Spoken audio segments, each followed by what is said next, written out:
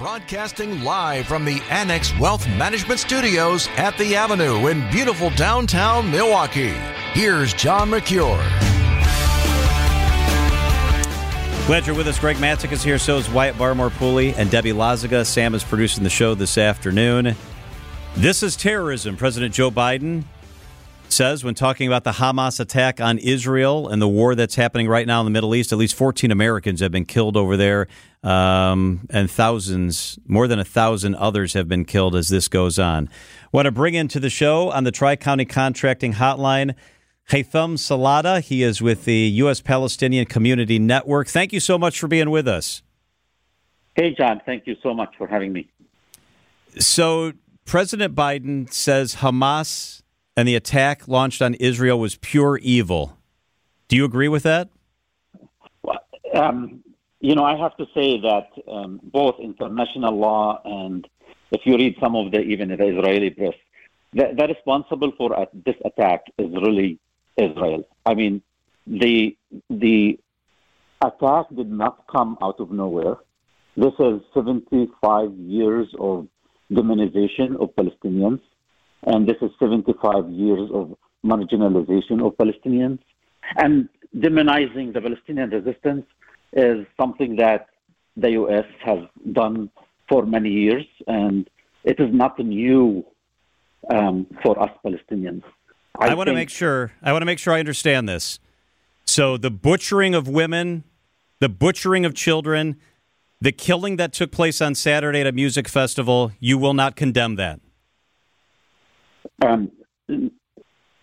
I would say that the Palestinians have the right to defend themselves, and I will condemn, anything that is against international law. And if you listen to what's happening today in Gaza, just 2 minutes ago, the amount of people that are dying, you cannot set the expectations of Hamas like the expectations of Israel. Israel is a country, the fifth largest army in the world, actually, not just the Middle East, supported by the United States. And Israel has the responsibility for the safety of the Palestinians that are living under its occupation. I mean, they are cutting the electricity on them. They are cutting the water on them.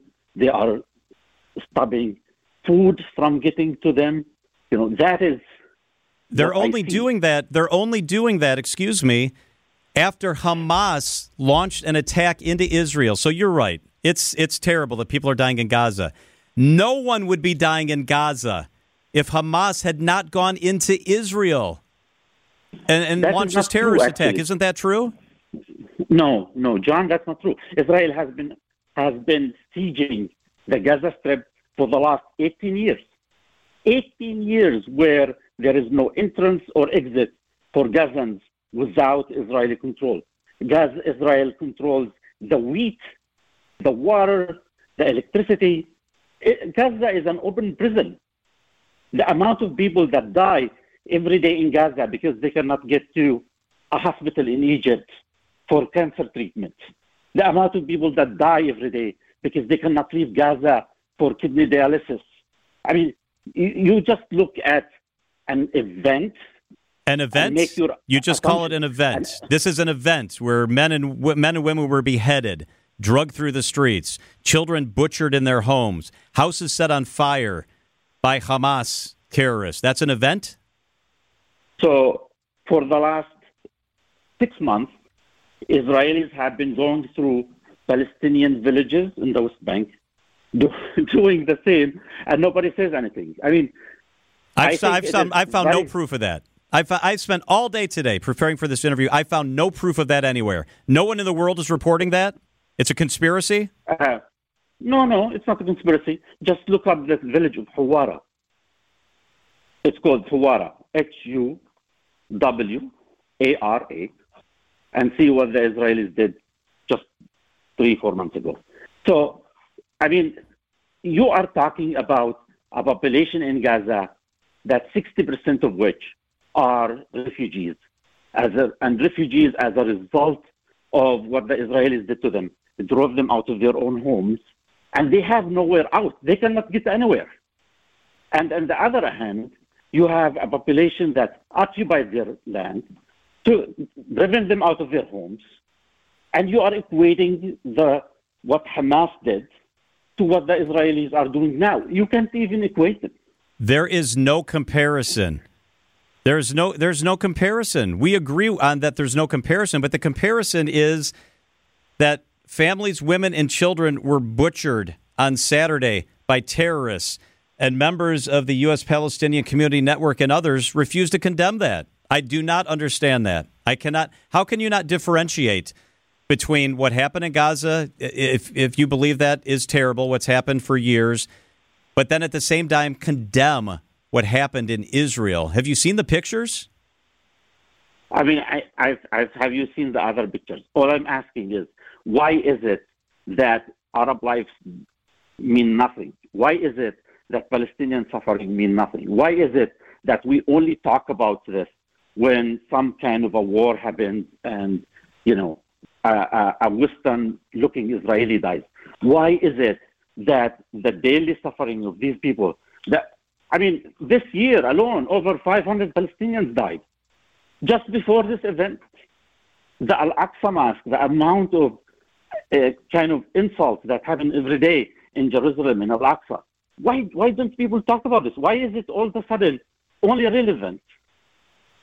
When something happens on the other side. Is Hamas's mission to wipe Israel off the face of the earth? Is that Hamas's mission? You would have to ask them. They don't represent me. I'm not a Hamas guy, and I don't think that is. Today, the Minister of War in Israel declared that mission to remove Gaza from the earth as well. You go ask Hamas that question, but at the same time, ask Israel the same question. Why would you, as a minister of war, say that you just want basically have Gaza be swollen, by the sea? You just want to destroy the whole country as if Gaza is Hamas, If you think that you want to go fight Hamas, go fight Hamas. Why are you killing people? Well, because Hamas came in and killed people in Israel, and now they hide in the neighborhoods of the Gaza Strip. Well, obviously not. They are throwing rockets from areas that are very clear where the areas are. These are not the areas that Israel is fighting. Hamas has lost two people in this whole fight. Well, thank you for taking the time to talk to me. I appreciate it. You took time to come on the radio, and I want to thank you for doing that. Haitham Salawdeh with the U.S. Palestinian Community Network. Thank you for your perspective. Thank you.